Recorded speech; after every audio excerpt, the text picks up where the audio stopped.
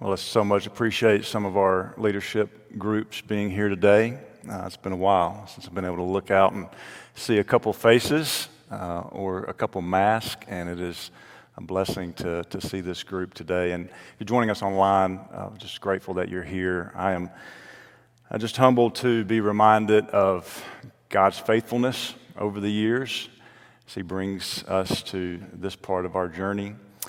I want to begin, though, by joining Steve this morning, asking us to be praying for Jonesboro Elementary School as well as Roy Tay's family. I reached out personally to the principal of Jonesboro Elementary yesterday, and they are hurting as a community, and they are our community partners, and our community partners are near and dear to us. And so I ask that we continue to pray for not only Jonesboro, but our community as a whole. You know, it's an honor to have served at Homewood on staff for a decade now. We've actually been at this church for 15 years, but I've only been on staff for 10 of those. And that's hard to even grasp, even saying that out loud. But Lenny and I want to thank our shepherds for today's kind words and the acknowledgement of that 10 years. But the reality is that one of the things that God has blessed us with is a great team. And He has put folks in our midst to walk alongside us. And there's no way that I could fully live out the calling that God has placed on my life if it wasn't for the calling of so many others that have come alongside us. And so I would be remiss if I didn't say thank you to Rick and Jennifer and Chris and Justin and Morgan and Bethany and Brooke and Willie and Kevin and James Rasco and Charlie, all of our staff, and for the way that they serve alongside me and my family. And I consider them teammates, but I also consider them siblings in Christ, and I'm very grateful for each of them. And then also to this church family. So thankful for your continued encouragement, your prayers, the way that you continue to pour into me and my family. It truly takes a village, and so from the bottom of our hearts, thank you. Our prayer is that we continue to exalt Jesus, that we continue to make much of Him, that we continue to point one another toward His gospel and His grace. And so that's why today we are continuing our series in Paul's letter to the Galatians. So I want to encourage you, if you have a Bible or device, that you can be turning or punching toward Galatians chapter 5. We're going to be looking at that today. And as you're turning there, let me just ask you the question, what does it mean to be free? What does it mean to be free? So when I turned 16 years old, I remember getting that little plastic card, my driver's license. I thought to myself, I'm finally free. I can finally go where I want to go and do what I want to do. And then I realized I had to start paying for my gas. And I realized I had to start paying for my insurance. Freedom wasn't as free as I thought. Then I remember going to college and getting my first apartment and thinking, I'm finally free. And I even yelled out the William Wallace freedom, as I walked into my new apartment. And then I began to realize I had to work 3 jobs to pay for my rent and my tuition and pay my way through school. I realized, okay, maybe I'm not as free as I thought I was. Or it's like the little boy who asked his mom, what's freedom? And he said, I don't know. And the mom asked him, actually, what's freedom? And he said, I don't know what freedom is, but every time that I pass a shop in town, it says that we are seeking the freedom of Wi-Fi. And she said, well, what is that? And she said, well, it says free Wi-Fi. And then that's when she realized that he meant free Wi-Fi. And this freedom of Wi-Fi that we try to liberate in our community takes place. But on this 4th of July weekend, I just want to ask us, what does it really mean to be free in the context of following Jesus as Lord? Let's start reading in Galatians chapter 5 in verse 1.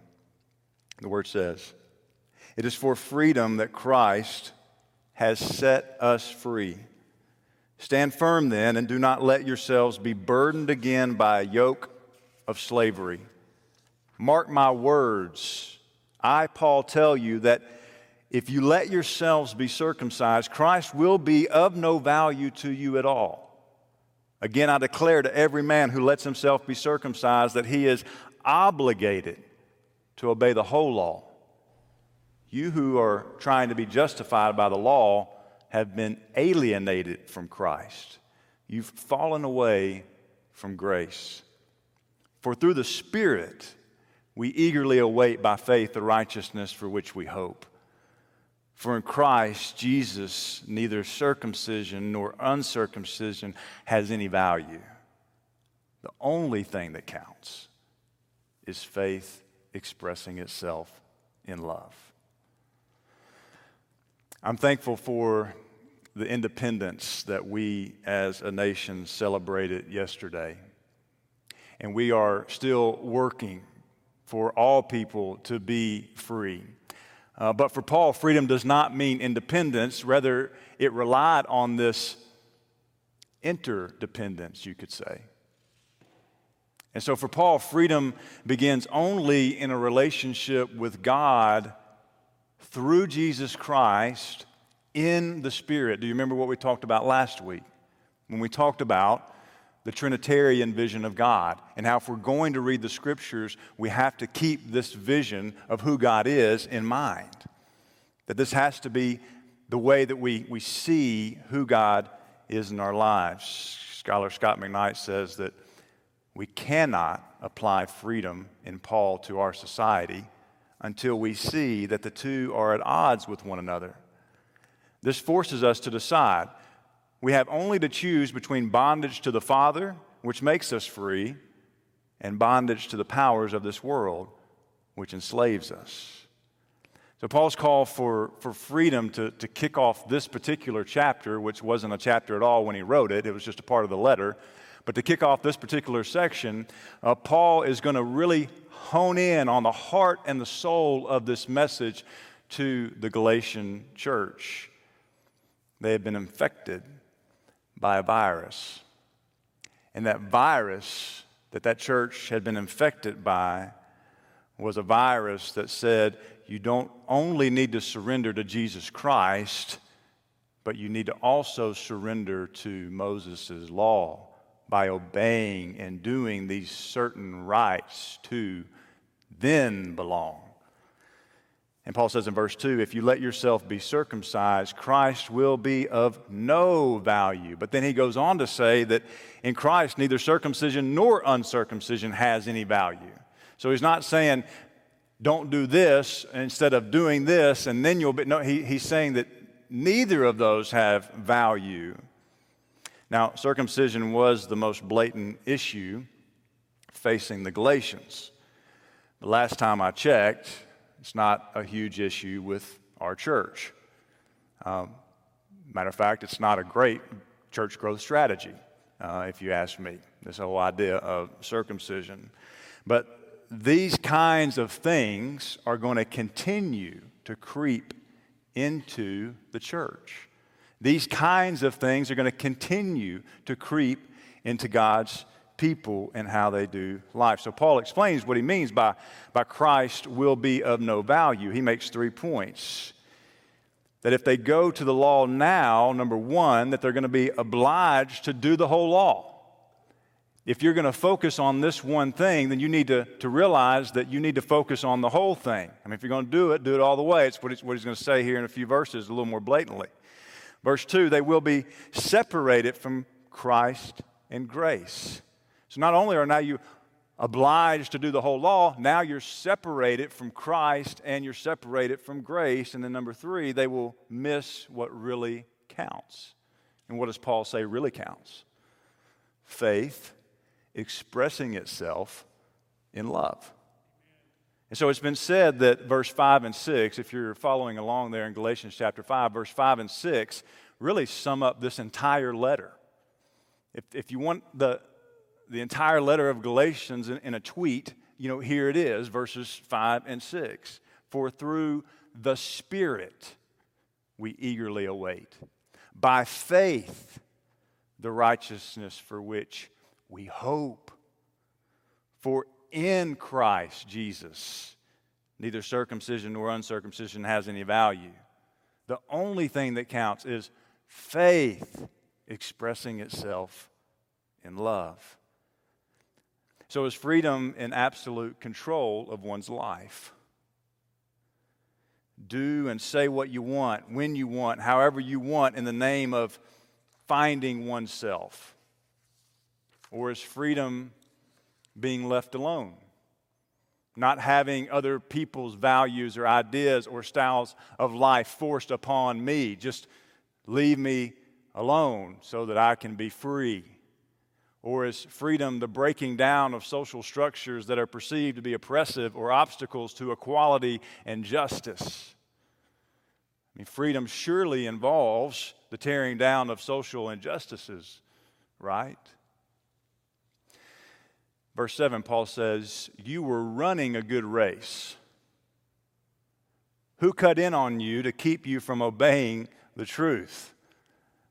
I think about running in the street or walking fast, as I like to do, but to keep up with my kids. But every now and then we'll just tear off in a little bit of a race. And when your kids are calling you grandpa and old man, it just kind of fuels this fire inside of you to show them that you still have a little bit left in you, even though you pull something along the way, but you still try to show them you've got something. But inevitably what our children will do as I'm running and racing is one of them will cut in front of me. And so instead of just plowing right over, my 3-year-old, I stop. And then I lose the race. It's like they, coordinate this ahead of time so that, I can not win. But Paul says, who cut in on you to keep you from obeying the truth?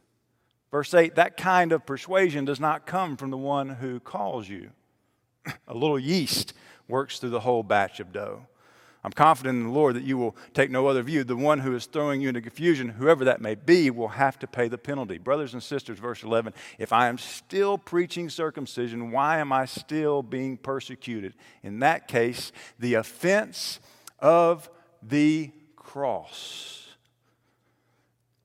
The offense of the cross has been abolished. Verse 12, as for those agitators, I wish they would go all the way and emasculate themselves. Wow. How many of us need to be reminded that a little yeast works through the whole batch of a dough? And this works both ways. This works in the positive direction, but it also works in the negative direction. A few minutes of being in the Word and prayer to start your day can impact your entire day. How many of us have noticed that? But getting up late, frantically trying to start your day, or immediately letting your mood be dictated by a post or an email can also impact your entire day. How many of us are familiar with that? Eating healthy can give you good energy and help you feel better. But overeating or not creating a balanced diet can also impact your mood and cause fatigue and make you feel genuinely unpleasant. A little yeast can work through the entire dough. Specifically here, though, Paul's addressing those who are leading the Galatians to believe that the inner circle of God's acceptance is based on doing these things in addition to trusting and believing in Jesus. And so they're being taught they must not just only rely on Jesus, but they must also embrace the cultural norms of the Judaizers, which involve Moses' law. This is what it means to be in God's inner circle, they were saying. So I've seen many folks comment on the recent release of the Broadway play Hamilton. I had hopes of taking my wife to go and see this play sometime live this year, but we had to settle for Disney Plus instead. It is PG-13, so be aware of that. But one of the characters, Aaron Burr, achieved fame primarily by fatally shooting Alexander Hamilton in a duel.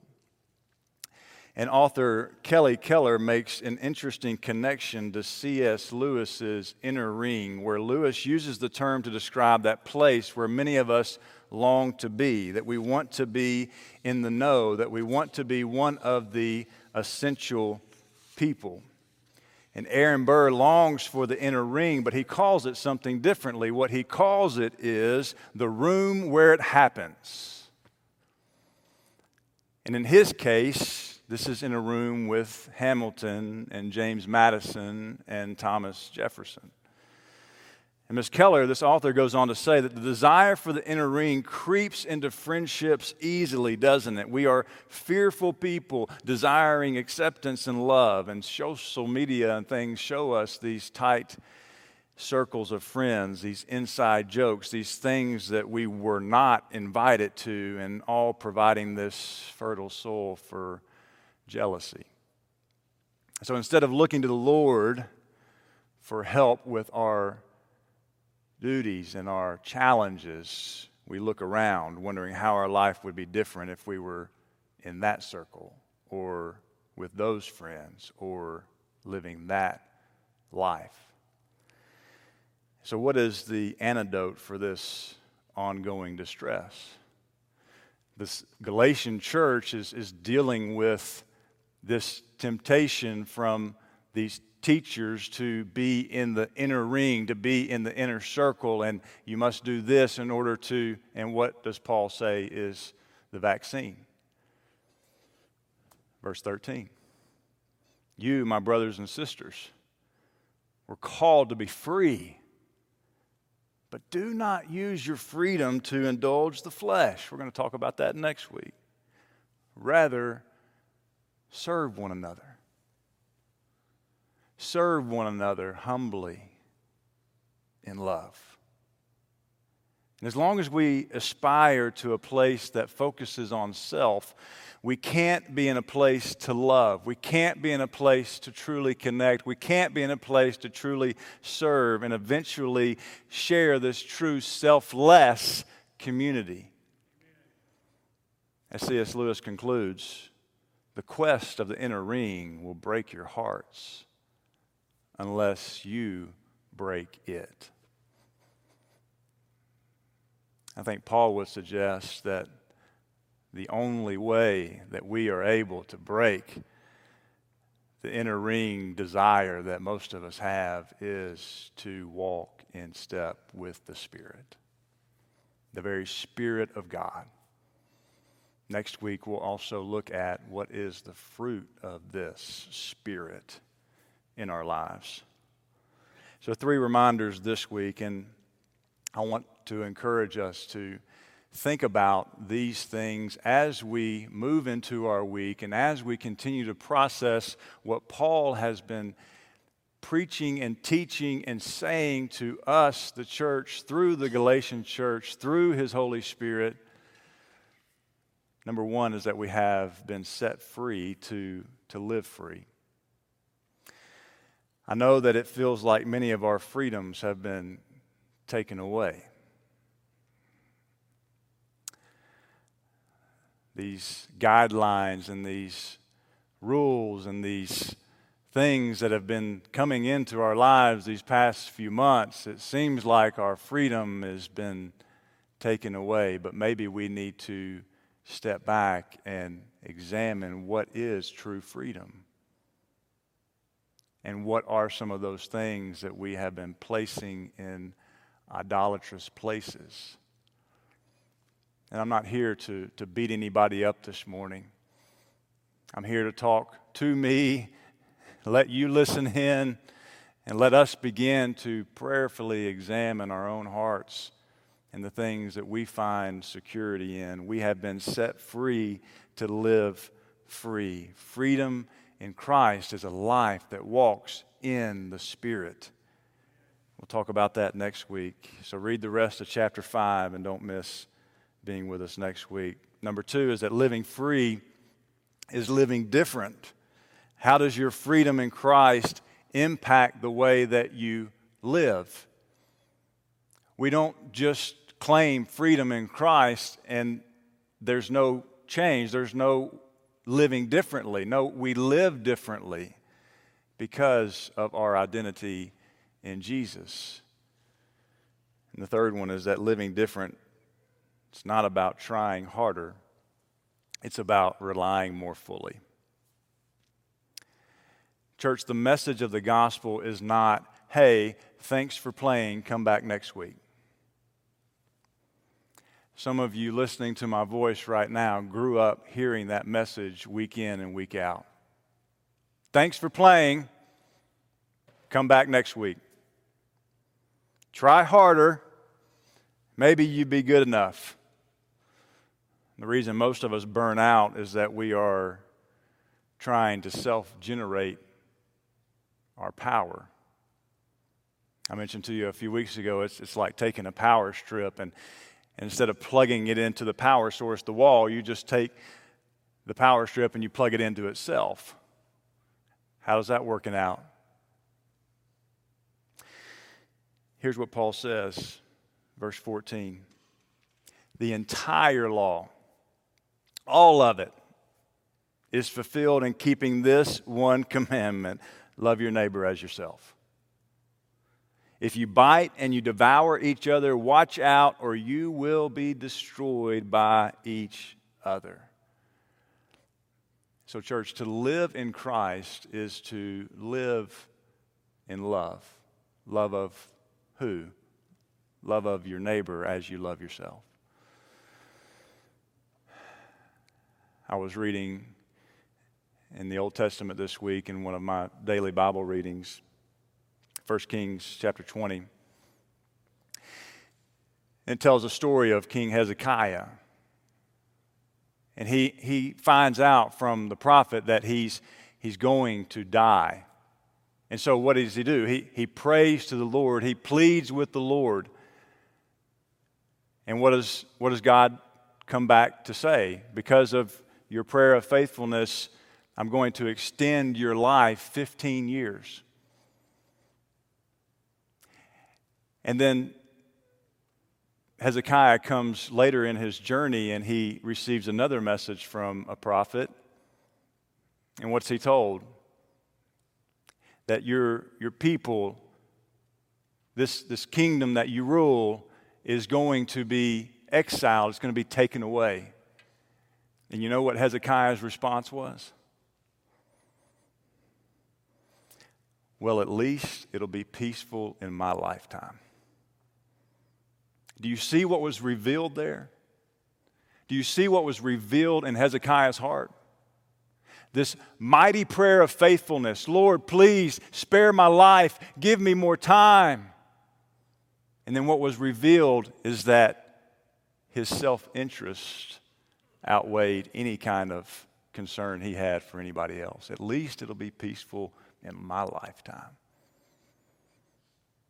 How do we think? How do we change our thinking? How do we change our hearts to begin this journey of not self-interest but selfless service? This love of neighbor that Paul talks about. Paul's first comment about freedom in our letter was all the way back in chapter 1. Do you remember? All the way back in chapter 1, verse 4. What does he say? Jesus, who gave himself for our sins to rescue us from the present evil age, that no one becomes free until they acknowledge that they need to be freed from sin. It's why confession and repentance are such gifts from God. If today you need to confess, don't see that as some heavy burden. It's a gift. God has given us this gift of being able to confess and to repent and to say, I'm sorry, whether it be anger or resentment or pride or bitterness or prejudice or lust or passivity or greed. Don't ignore the Spirit's prompting for you to respond. Confess. Confess to God. I'm going to give you a moment to do that here shortly. Confess to a friend, a trusted friend. Confess to a shepherd. Confess to a minister. And don't carry that heavy weight any longer. Because Jesus paid much too high a price for you and I to walk around carrying these heavy loads on our back. Be free. And we'd love to pray for you. We'd love to schedule a time to meet you in the waters of baptism. You can use that online connection card, or you can reach out to one of our shepherds or ministers. In this season of social distance, let's not be a people who are spiritually distant. The time is right now. For others, once we know that we're freed from, the grip of sin and self, then we can understand, we can begin to mature by what we've been freed to. We've been set free to serve God. We've been set free to follow in the steps of our Rabbi, Jesus Christ. We've been set free to live and walk in the sway of God's Spirit. And as we come to the table this morning, the bread and the cup are the antithesis of biting and devouring one another. The vaccine to biting and devouring one another for the Christian is the eating and the drinking of the bread and the cup. So as we gather in the Spirit this morning around Christ's table, I want us to imagine being there. I want us to imagine being there. And that you just take a moment to imagine looking at Jesus. Looking into his eyes, your eyes meet. What do you hear him say? What does that glance from Christ reveal? As you reflect on that, I want us to pray, and then you'll have a few moments at home or here to share in a time of communion and meditation. And then we'll close after a few moments of meditation with a song and prayer. Let's pray together. Father, we're reminded this morning that there's no fear in love. That perfect love casts out all fear. So as we eat the bread and we drink the cup this morning, may we be filled with the Spirit who leads us into all truth. May we surrender to our Lord Jesus once again. As we pray, your kingdom come, your will be done on earth in our lives as it is in heaven. May we be a kingdom-focused people. Thank you for the body and the blood of Jesus that frees us to live that life. It's in Jesus we pray. Amen.